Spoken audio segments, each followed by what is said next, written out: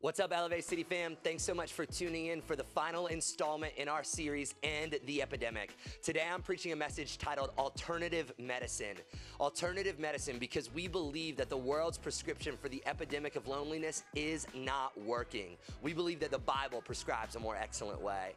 I hope that this message challenges you, inspires you, and causes you to be the kind of contagious community that we see in the early church. Before you go, make sure to hit that subscribe button and be blessed. Elevate City Church, I'm going to need you to get on your feet and give God praise in this place one more time for all the stories, for all of his faithfulness, for all of the baptisms, for all the incredible things that God has done in this house, in this place, as we've launched this journey at Elevate City Church. This is our last day at the cinema, people. God is expanding. He is growing. This small little thing that started in a movie theater is becoming a movement. I'm so grateful for it. I feel like we need to maybe take a moment of silence to mourn the loss of those comfy seats. I don't know about you guys. I know some of y'all are going to miss them chairs. I'm pretty pumped. It means that you recovering back row Baptists can't sleep in my sermon anymore. I see you back there. No, I'm grateful for this place. What an unbelievable starter home it's been. The fact that we got to gather here and all that God has seen, but that he is still on the move, that he's still got more people he wants to rescue, that we've got to create space for the searching, that we've got to create room for those who have been passed over and missed and who are still lost and who still don't know God's love. And so next week, we are moving to the Atlanta Perimeter Marriott. If you're just tuning in online, this thing's expanding and we want for you to come with us. We'll be gathering on February 7th there, and that's where we'll be having our online or our in-person services and streaming online. And if you want to get more involved, more engaged, we're going to invite you on February the 6th to come to a Dream Team dinner and training. That's going to be on Saturday night at 4:30. You can come and pray over the space with us, see the space set up, get trained to be a part of it, to not just watch, but really be a part of what God is doing here. And then we're going to share a meal together as we step into this new leg of the journey. Invite you to come and be a part of that. It's going to be epic. Well, who's ready for the word? Y'all ready for that word? Let's stay standing as we read God's word today. We're the kind of church that stands on God's word. If you have your Bibles, the book of Acts chapter 2, I'm going to preach from one of the most famous passages of scripture in all of the Bible. And this is what it says. It says, they devoted themselves to the apostles' teaching and the fellowship, to the breaking of bread and the prayers. And all came upon every soul. And many wonders and signs were being done through the apostles, and all who believed were together and had all things in common. And they were selling their possessions and belongings and distributing the proceeds to all as any had need. And day by day, attending the temple courts and breaking bread in their homes, they received their food with glad and generous hearts, praising God and having favor with all the people. And the Lord added to their number day by day those who were being saved. To close out this series, End the Epidemic, I want to preach a message for you today titled Alternative Medicine. Alternative Medicine. You can go ahead and grab a seat. Anyone else got a wife that's also a witch doctor? I don't mean that my wife's a witch and she is definitely not a doctor, but she is a witch doctor. I mean, she's like into essential oils. She makes me take elderberry syrup. The other day, she tried to give me something called cat's claw, okay? And I just want you to know that if cat's claw is not an ingredient in a witch's cauldron, I don't know what is. The other day, Kayla had this like medicine concoction. It was like all these pills and vitamins and substances. And there was like this medicine shot, I'll call it. And it was full of who knows what. There was like cod liver oil in it. There was vitamin, Z. There was wheatgrass. It looked like there was a living organism swimming around in there ready to eat me, okay? And so before I would take this shot, I really had to stop and pause and think and contemplate like the health of our marriage. Like, are we in a good spot right now? Because either A, this shot means that she really loves me and is trying to take care of me, or B, she's about to poison me, okay? Like, those were the two options. I'll be honest, I used to not really understand alternative medicine. I used to be a skeptic. I'm a bit of what you'd call a traditionalist, but then I started seeing medicine commercials. Have you guys seen medicine commercials by show of hands? Any of y'all witnessed some of these things that are happening on our television? The other day I saw this medicine commercial for muscle cramps. for muscle cramps. Y'all seen this one? And, there was the lady and she had muscle cramps and she was like, trying to, move it around. And the guy's voice who's on all of those commercials comes over and it's like, do you suffer from muscle cramps after working out? I'm like, dude, everybody suffers from muscle cramps after working out. And then it's like, well, if you do, take Flexor. Flexor. The side effects only include depression and nausea, vomiting, near-death experiences, suicidal thoughts, and paranoia. I'm like, hold on, time out. You're telling me that this girl traded cramping for crazy, all right? Like, I'm going, maybe let's just consider the alternative medicine of, I don't know, stretching. Just try, the airplane or like the behind the head. Like, let's just try this so that we don't have to deal with the side effects of Flexor, right? Like, I don't know about you, but I feel like the alternative version of stretching is better than you turning into Russell Crowe, a beautiful mind, locking your doors, hiding your windows, and running from the Gestapo because you had a Charlie horse, right?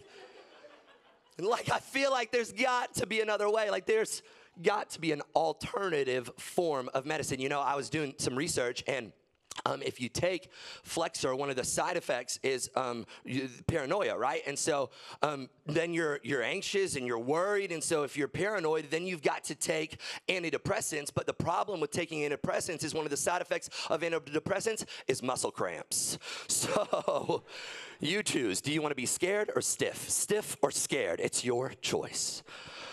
Everyone knows, like, what are we talking about? I want to propose for you today that the world's prescription to the epidemic of loneliness has some side effects that are too severe. I want to propose that what the world does and how the world tries to treat the issues in our soul and the loneliness that we're experiencing and the loneliness that we're carrying has way too many side effects and that it's not worth it. The world tells us to numb our loneliness with Netflix. It tells us to silence it with social media. It tells us to sedate it with success, to drown it out with our careers. It says work harder, achieve more, get more money, climb the corporate ladder, have more influence, be a lone wolf. But the problem with a lone wolf is not a good thing in nature. It's because there was something wrong with that wolf. Then they abandoned their tribe and they walked away, but culture's just trying to push us into that. Lest you think this isn't really an epidemic, let me just read for you some news headlines. The Surgeon General says there's a loneliness epidemic, the Washington Post. Young people report more loneliness than the elderly, USA Today.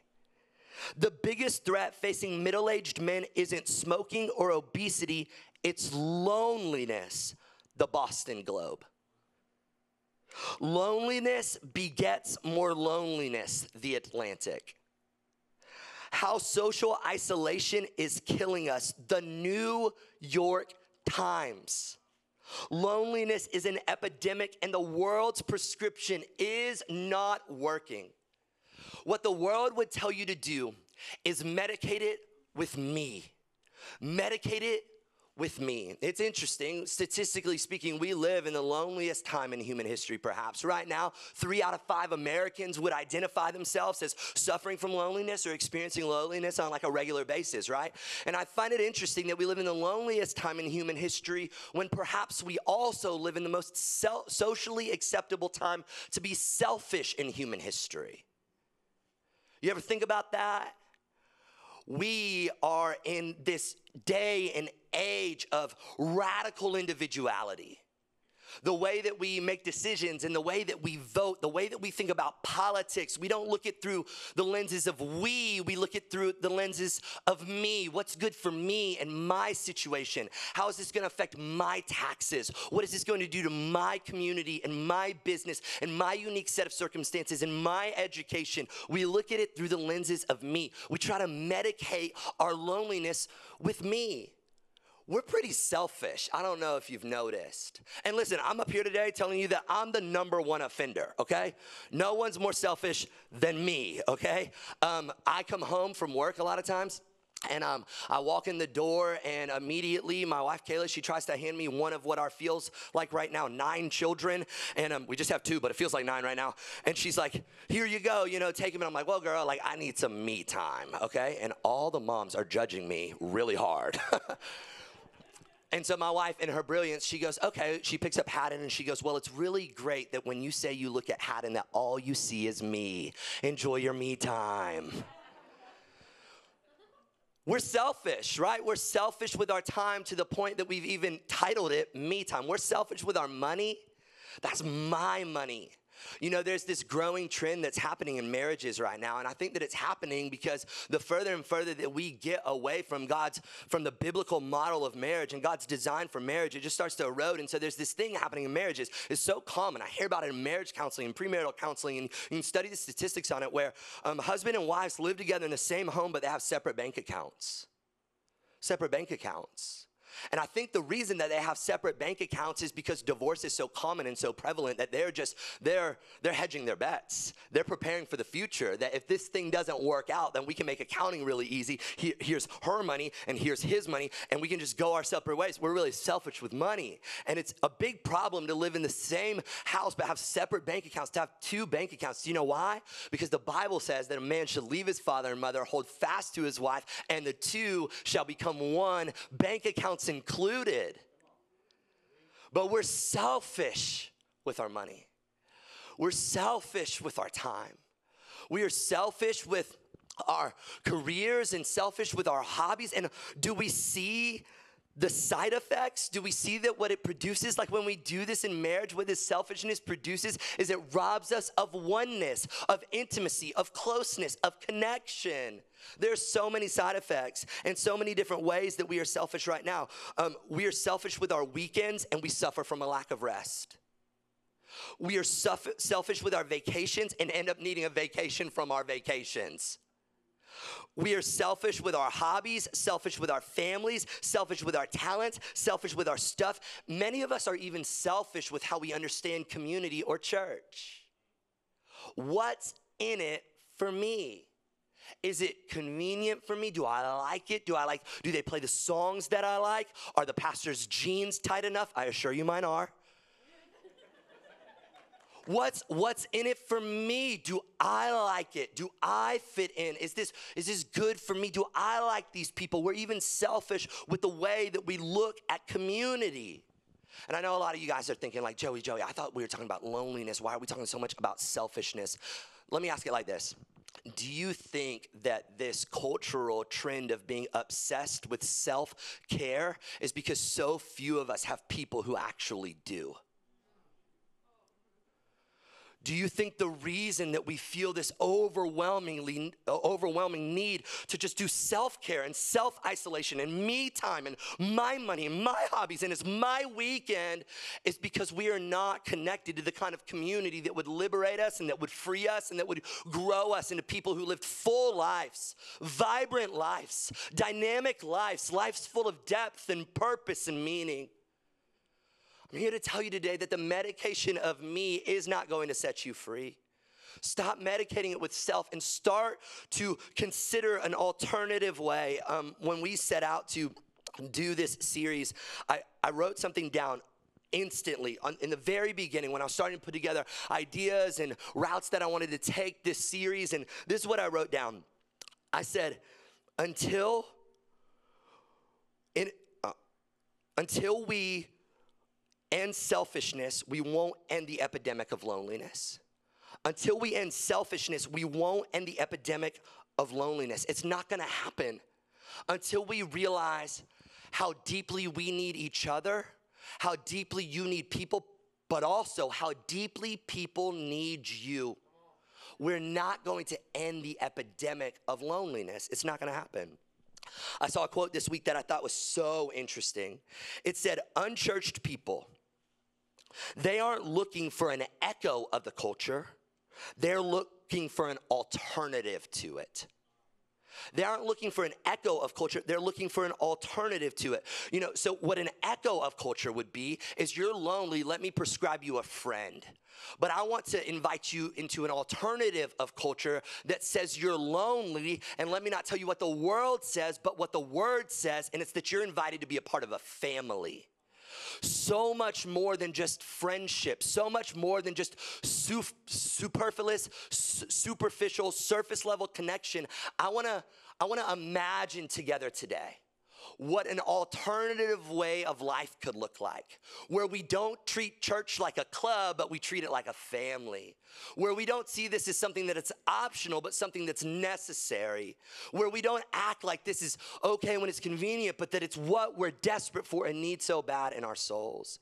I want for us to imagine what it would look like to be this kind of people who rely on each other and who need each other and who lean on each other. When you're not strong.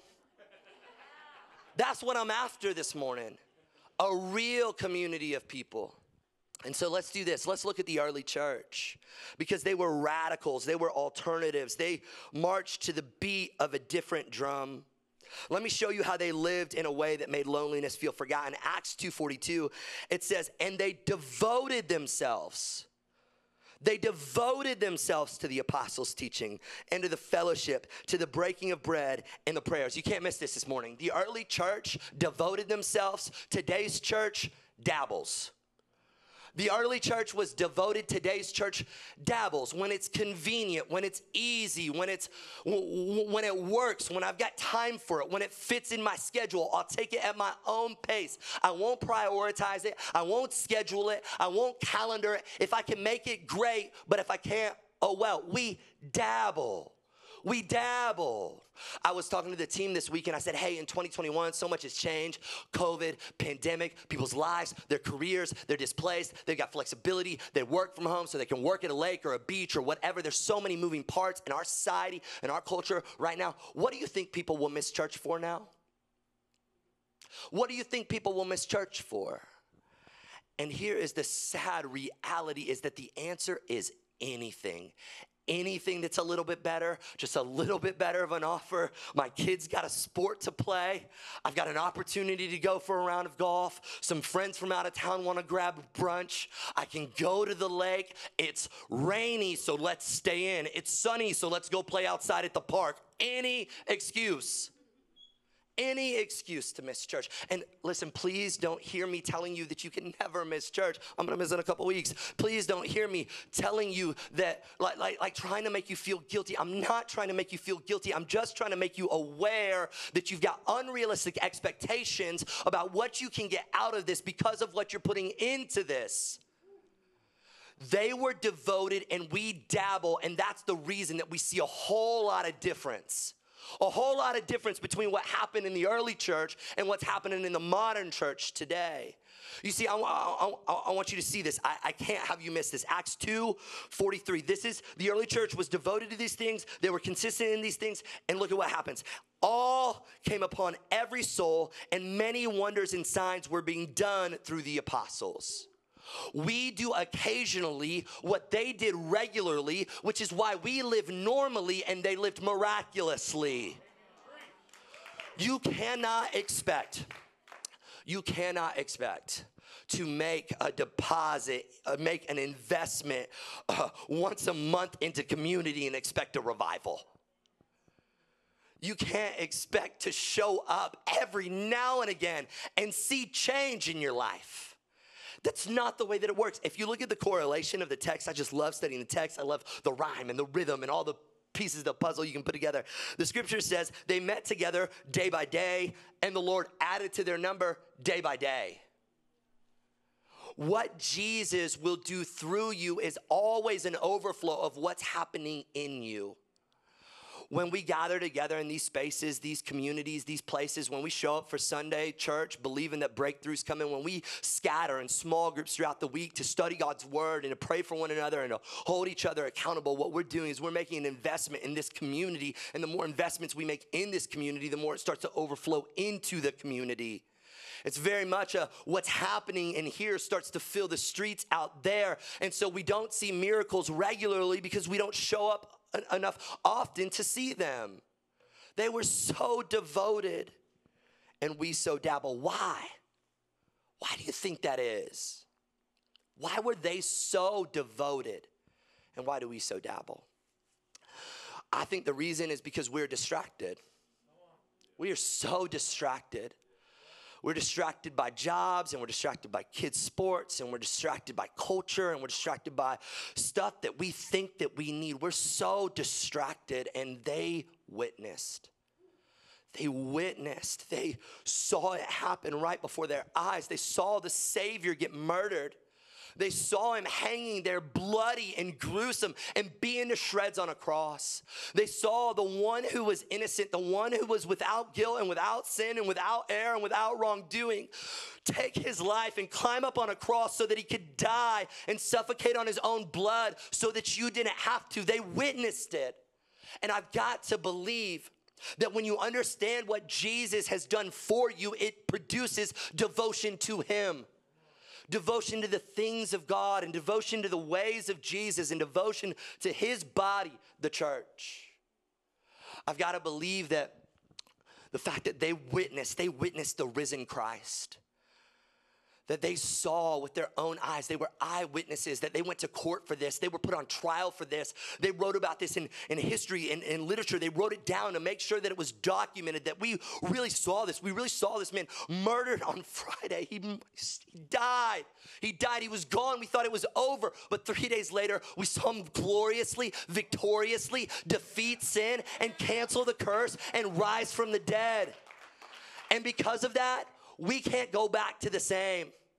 We can't go back to the same lives and the same priorities and the same calendar. We can't go back to prioritizing success and acclamation and being known. We can't go back to that. We want to live a new way because of what happened on Sunday. Because of what happened on Sunday produces devotion to Jesus every day. It is not casual. It is all-consuming. Changes these men's lives. Turns their worlds upside down. I had the unbelievable opportunity a couple of years ago to go to India, myself and Thomas, and we spent 21 days going throughout India and Indonesia. I'll tell you stories about this trip for the rest of my life because it changed my life. And while we were there, we went into this village, and India is primarily Hindu. It makes up something like 85% of the population, and we were actually near an area that's a militant form of Hinduism. It's this rising thing that's happening in that religion right now, and it was honestly one of the days that just felt more like Jesus in my whole life. We're literally going through these villages and praying for people, and like it's just very powerful. But at the end of the day, we drive several hours, and we make our way to this other village, and there's this woman in this Hindu village, remote Hindu village, and she is the only Christian in her town. Until you experience something like this, you really can't feel the weight of this. She's the only person who believes Jesus is the Son of God, the only person who believes the Bible's the inspired word of God. She's the only one. She has no friends, no community. She's been ostracized and isolated within culture because of her beliefs. And there's this pastor in India who we met, who he and his wife drive 4 hours every single Sunday to just pastor and shepherd and do church with this one woman and her 3 kids. This woman who's been abandoned by her husband, he's an alcoholic, he's left her all alone, and I'm just looking at her, and I'm looking at him, and I'm going how they're fighting for it and how they're devoted to it, and I'm going, if there's a Netflix special that we want to watch, we miss it. What is wrong with us?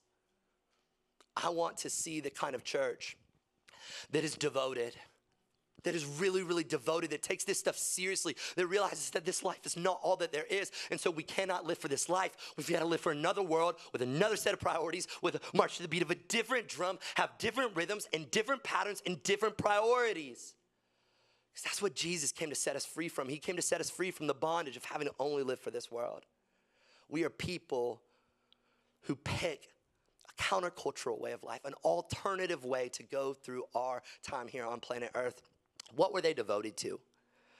Because I've got to believe that the things that they were devoted to caused something to happen within them. Well, the scripture says that they were devoted first to the apostles' teachings. They were devoted to the apostles' teachings and the fellowship, to the breaking of bread and the prayers. I think that it's really important, if we want to make loneliness feel forgotten and isolation eradicated, that we bring God's word into the equation. Because when people are lonely and they feel like no one's talking to me, no one's speaking to me, the voice that they need to hear the loudest is the voice of God. Amen. We want to be people who build our lives on the Bible. We want to be Bible people, scripture people, people who take God's word really seriously, who don't tamper with it, who don't allow culture to change what the word says, but who read and obey the word, believing that the word will change us and that we will change culture. This is our call. Well, Joey, what about all the stuff that the Bible says that's really difficult to hear? I don't think that we're going to be able to be a radically inclusive community. I don't think that this thing can become contagious, this alternative medicine, because the Bible's tough to swallow. Like, what about what it says about sex? What about what it says about marriage? What about what it says about the poor and the rich and hell? Like, Joey, the Bible's pretty tough. I saw this quote. It says, if a religion isn't different from the surrounding culture, if it doesn't critique and offer an alternative to it, it dies because it's seen as unnecessary. Do you know the beauty about standing on God's word and believing it when everybody else criticizes it is it offers another way. People, if our version of Christianity becomes this watered down, palpable, easy pill to swallow, not difficult to ingest kind of thing, then nobody's interested in it. If our lives look just like their lives, then why do they need the stories that we tell? Why do they need the truths that we teach? We need to have some alternative truths. Some, hey, I don't see it that way. Hey, I don't think that way. Hey, I don't live that way. Hey, I don't talk that way. Hey, I don't walk that way. There is another way. I want us to be the kind of people who go, our friends, the outside world, they go, you actually believe that? You actually submit to the book, like you actually follow what it says, like you don't play games with it, you don't maybe like just morph it around a little bit, pick what you want. No, we don't. We actually believe that the great theologian Pink was right. I'm a hazard to myself. I'm my own worst enemy. Don't let me get me, okay? We believe it's true. That we are our own worst enemies and that we don't know what's best for ourselves. You can't miss this because this is what's happening in culture, okay, right now. 2 Timothy chapter 4, verse 3, it says, for the time is coming when people will not endure sound teaching, but have itching ears that they will accumulate for themselves teachers to suit their own passions. I want to read that one more time because it is in the Bible. It said that it was happening. It's happening right now. 2 Timothy 4, 3, for the time is coming when people will not endure sound teaching, but have itching ears, they will accumulate themselves teachers to suit their own passions. If reading the Bible always makes you feel good, I want for you to know you're not reading the Bible.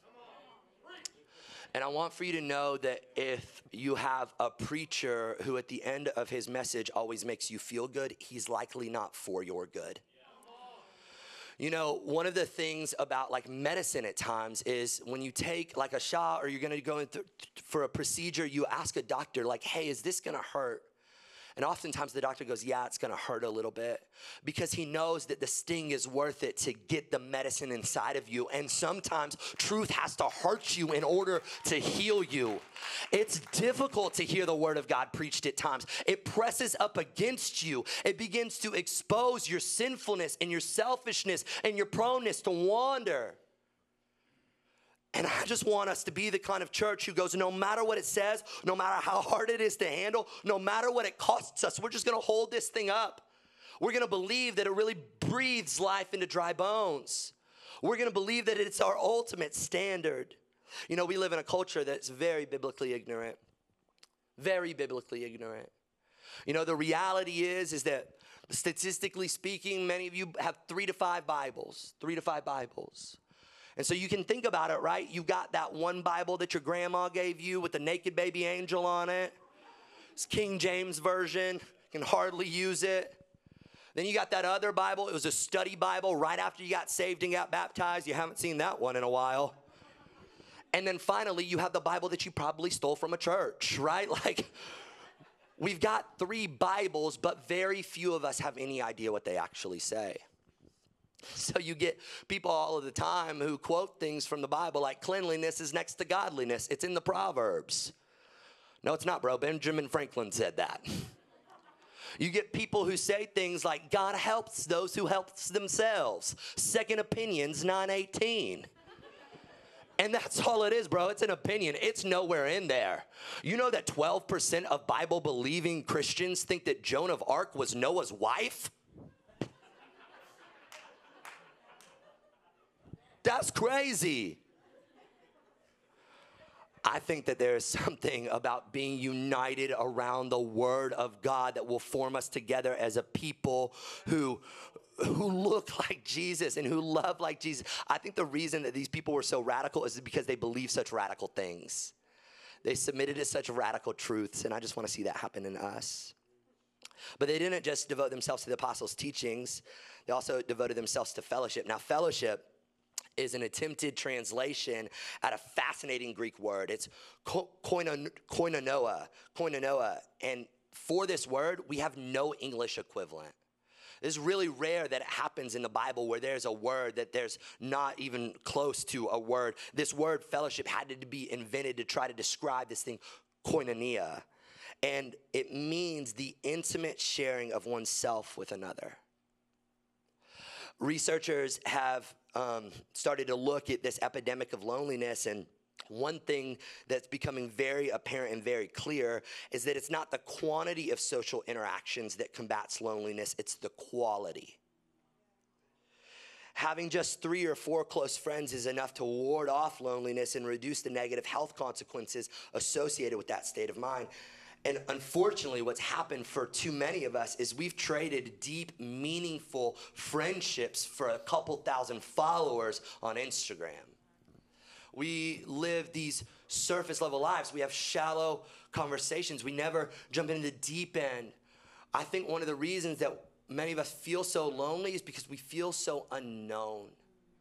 We have so many few safe spaces, so few spaces to ask the tough questions of life, to work out the doubts and the difficulties and the struggle, to be honest about our sin, to believe that it's okay to be okay, but not okay to stay that way.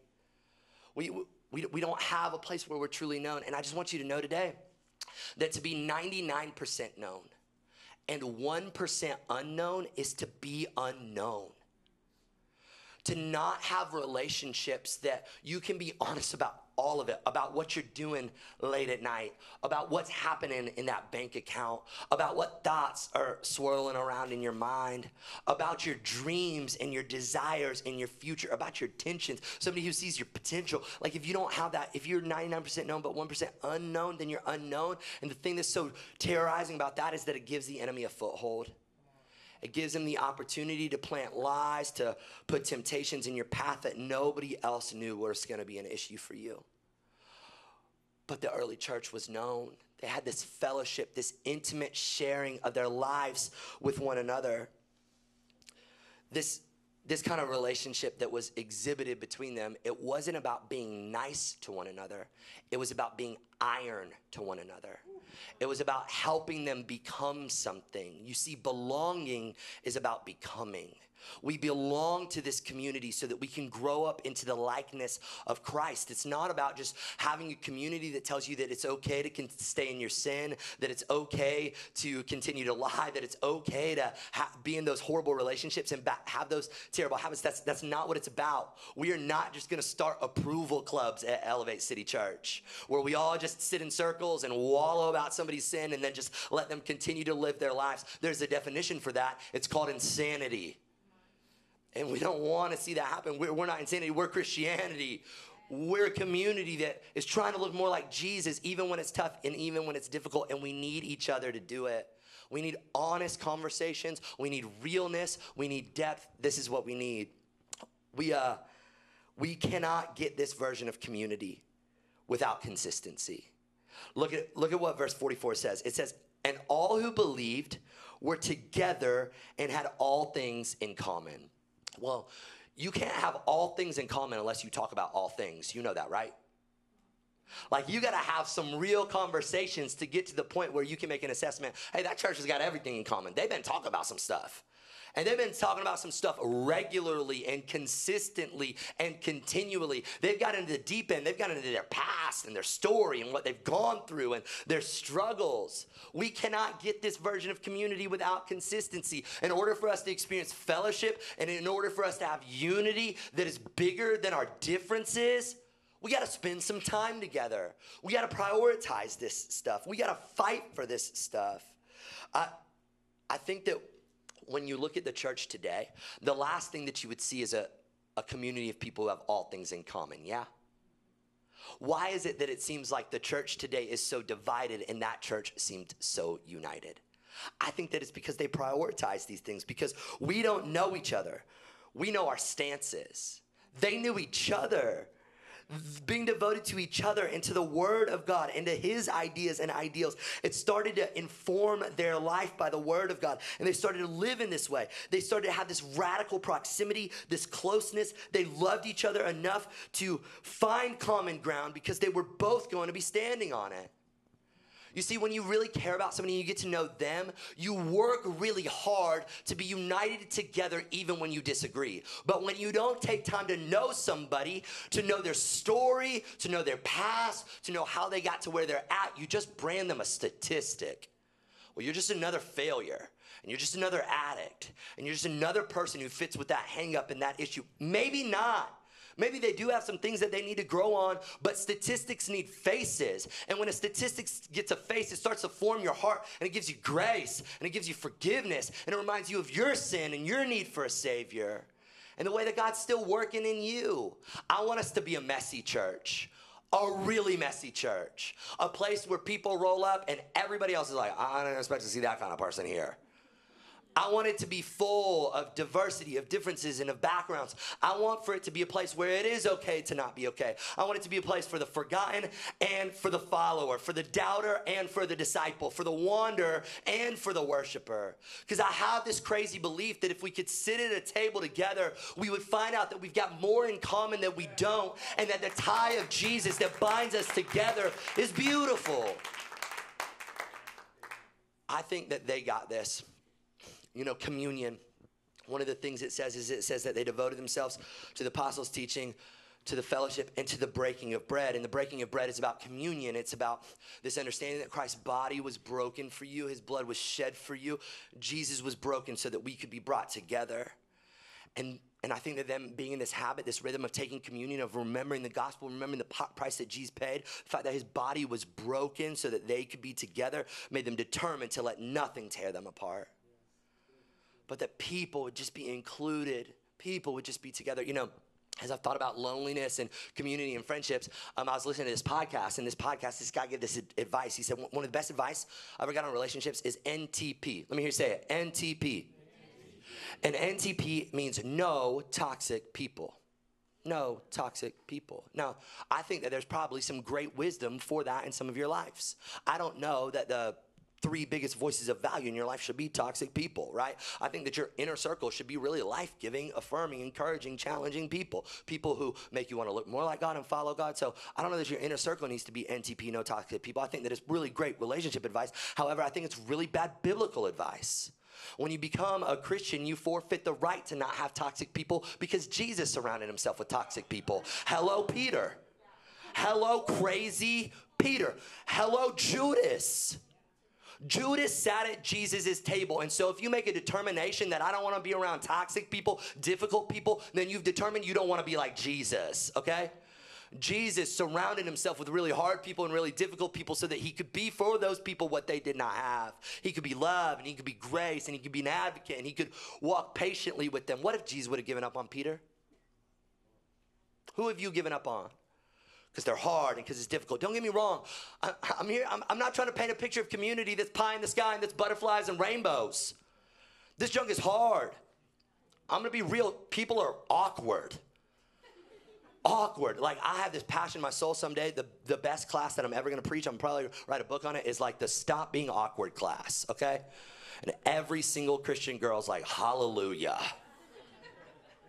Because people are awkward, and they can be really hard and really challenging and really difficult. Do you know what? That's probably how God looks at you sometimes.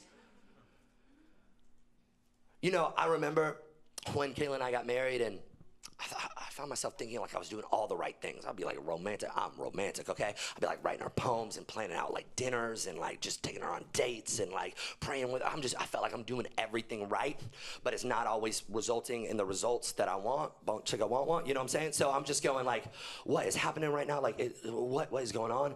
Like, I'm so frustrated. I'm so angry. Like, I'm doing everything right. And I just heard God say to me, that reminds me of another relationship that I know about, where I did everything right, and I pursued you, and I was patient with you, and I loved you, and I was kind to you, and it does not result in the results that I'm looking for. Man, this is the beauty of the gospel, and it only happens when we live life together, connected in community. They devoted themselves to the apostles' teaching, to the fellowship, to the breaking of bread, and to the prayers. Prayer is the seed of revival, church. We are going to be a church that's got calloused knees. We're going to be a church that doesn't just say, oh, that's cool, let me pray about that for you, but who stops right then, right there, and prays. I want for there to be so many prayer parties that happen in the lobby. I want for there to be so many opportunities where we don't just say, hey, I'm going to get to that later, forget about it, and never do it, but we do it right then because we believe that it matters and that there's power in prayer. I want for us to be, we got some guys in our church, they send like us these long prayer texts all the time. They're like novels, okay? It's amazing. But that's the kind of culture that we want here, where we believe that prayer actually works and that prayer changes our heart and that it can actually move the heart of God. What are you praying about right now? What kind of prayers are you praying? I think that it can also inform the kind of prayers that we're praying, inform what we think about community. You know, it should be pretty staggering to most of us that when you read Jesus teaching his disciples to pray, he says things like, our Father who art in heaven, hallowed be your name. Thy kingdom come, thy will be done on earth as in heaven. Give us this day our daily bread. Forgive us our trespasses. Lead us not into temptation. You see, prayer is this very communal thing. Prayer gives us an opportunity to intercede for each other before the Father. It brings us together and unites us in a way that few other things do. That's why it's supposed to be this communal expression, not this selfish thing. But we're going to be a church that prays and that is devoted to prayer and that believes in prayer and that fights for prayer. There's this other thing that happens. Verse 45. It says, they were selling their possessions and belongings and distributing the proceeds to all as any had need. As any had need. So we've been talking about the alternative medicine, a counter version of culture. Well, culture tells you that what you need is to acquire as much money, as much wealth, as much stuff, as much success. You get a bigger house. So I just remember, buying a house and first home, and it's like, okay, cool, great. And then like we sell that house and we buy a bigger home and a nicer home, and then I'm like, okay, great. And like, what's next? We just get a bigger home and a nicer home? And like, how long does this trend continue? How many bedrooms doth one need? And you buy this house with all this space and you go, well, we better get some more stuff. You gotta fill this junk up with stuff that we don't need. Stuff. The other day I went and I looked in a box and I literally, there was not an item in the box that I didn't know what it was or where it came from. We just got a lot of stuff. We're just acquiring and accumulating for ourselves. If you realize there's this application, I'm gonna forget what it's called right now, but it's like something like the World Wealth app, and you can go on and you can plug in how much money you make, and it will show you the like number of wealthy person that you are in the world. It will blow your mind. You just plug it in. I make X amount of money. Where am I? Wealth in the world. I guarantee you, everybody in the room is in the upper 95%. It's just like a guarantee because you live in America. And so we have so much more money, so much more stuff, so much more things than we could have ever imagined and than the church ever did. And yet we're living lives where we continue to acquire for ourselves, but they were selling their possessions and belongings and distributing the proceeds to all as any had need. And I think that when we read that verse, sometimes it's like, oh, well, that's cute. Like, I'll give a little bit to the offering. But let me just show you. This is an extra biblical picture. It's an article, an ancient writing that showed what one of the early church fathers, they were trying to describe what it looked like watching this Christian community. He says this, and there's among them a man that is poor and needy. And if they have not an abundance of necessities, they fast 2 or 3 days that they may supply the needy with the necessary food. So this is how committed that they were to serving and to sacrificing for others. If they couldn't pay for it, they would just not eat. They would fast and then give their food to the person who was needy. Like, that's radical generosity. One of my favorite pastors, he's always been so inspiring for me, is Francis Chan. Everybody familiar with him? I just love Francis Chan. My favorite thing about Francis Chan is I don't actually think that he's like a great Bible teacher. I feel like what he does is he just reads the Bible and he's like, let's do it. Just big hands and just aggressive. Let's do that. But Francis tells this story about like reading through the book of Acts and looking at this with his elders and his church. And he says, like, what if we actually did it?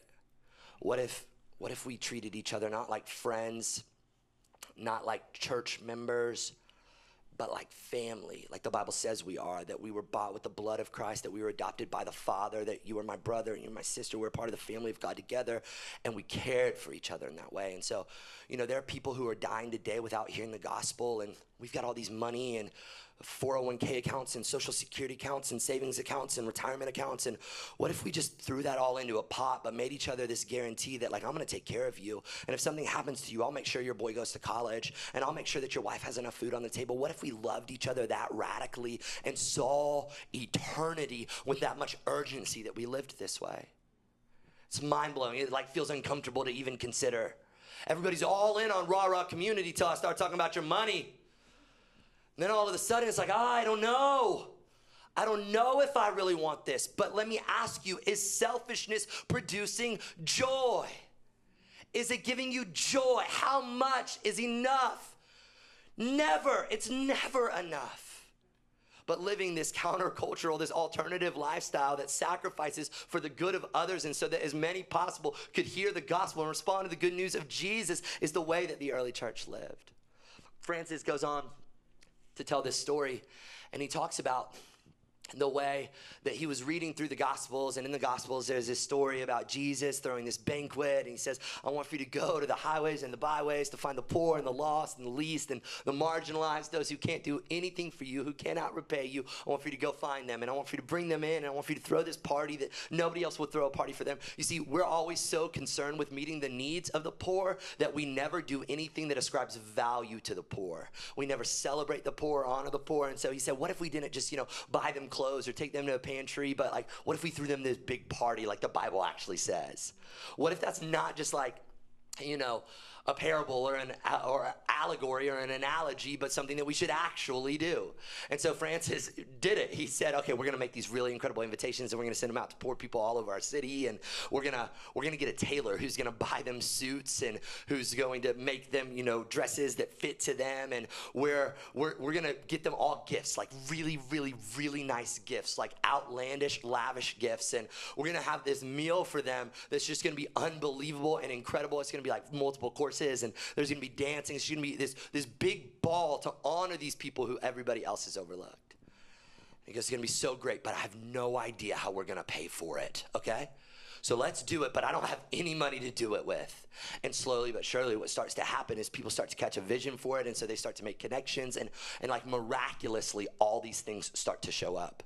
Like, oh, my cousin's a tailor, and like he could do it, and oh, this Best Buy is actually getting ready to like close down and everything's discounted. We could go buy some things. One of the coolest stories is they get to the point where they're getting ready to do the meal, and they're trying to get the food for the meal, and their caterer ended up canceling, and so they're like, what are we going to do? We have no idea how we're going to get this food. And this grocery store calls them, and they go, hey, we just got your number from somebody in the store. They said that you're a church, but all of our freezers just stopped working, and we want to donate all of our meat to you.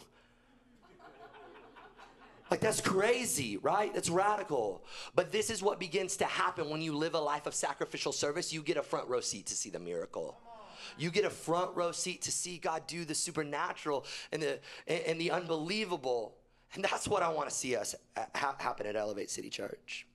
Verse 46, it says this, and day by day, attending the temple together and breaking bread in their homes, they received their food with glad and generous hearts, praising God and having favor with all the people. And the Lord added to their number day by day those who were being saved. I don't know about you, but I want to see a movement that shifts society and that changes culture. I want to see an alternative offered to a world of acquiring and consumerism. I want to be the kind of contagious community that is irresistible to the outside world.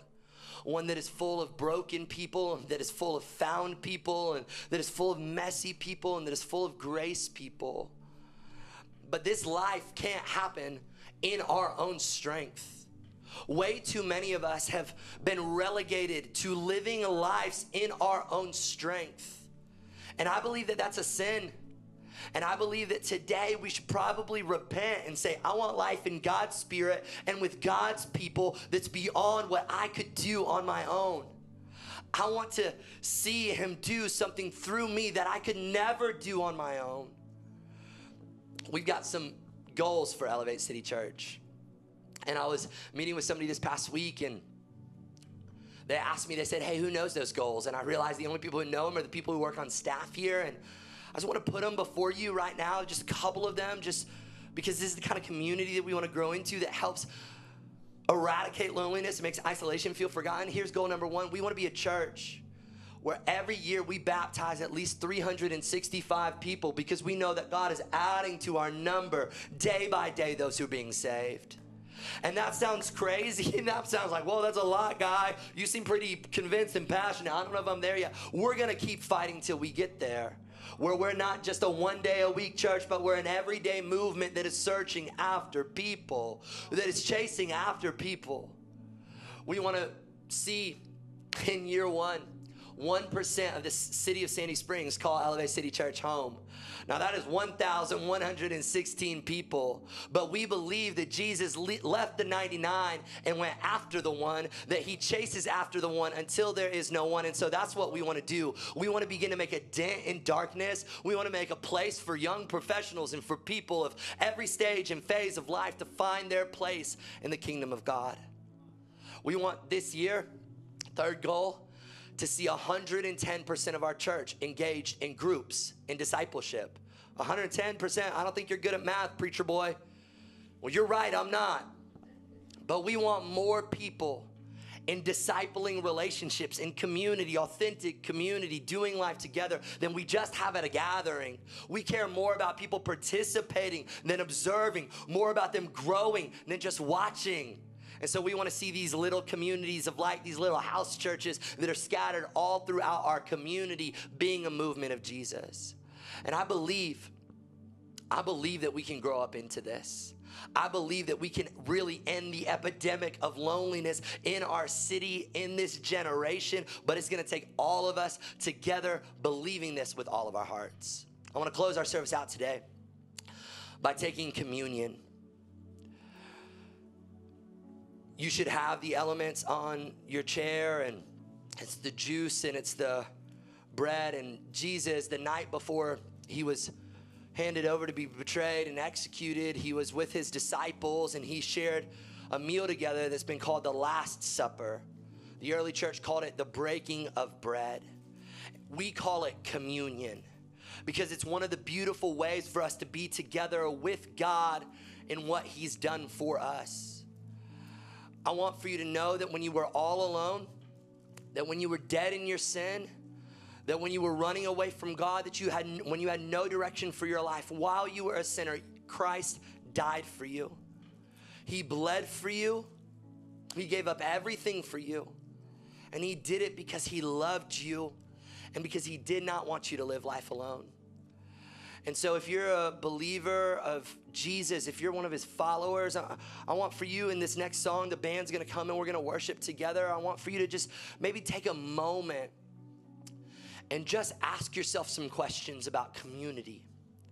And if you are being the kind of alternative community to this world that Jesus has been to us, are you loving and seeking and giving for the good of others to know the good of God?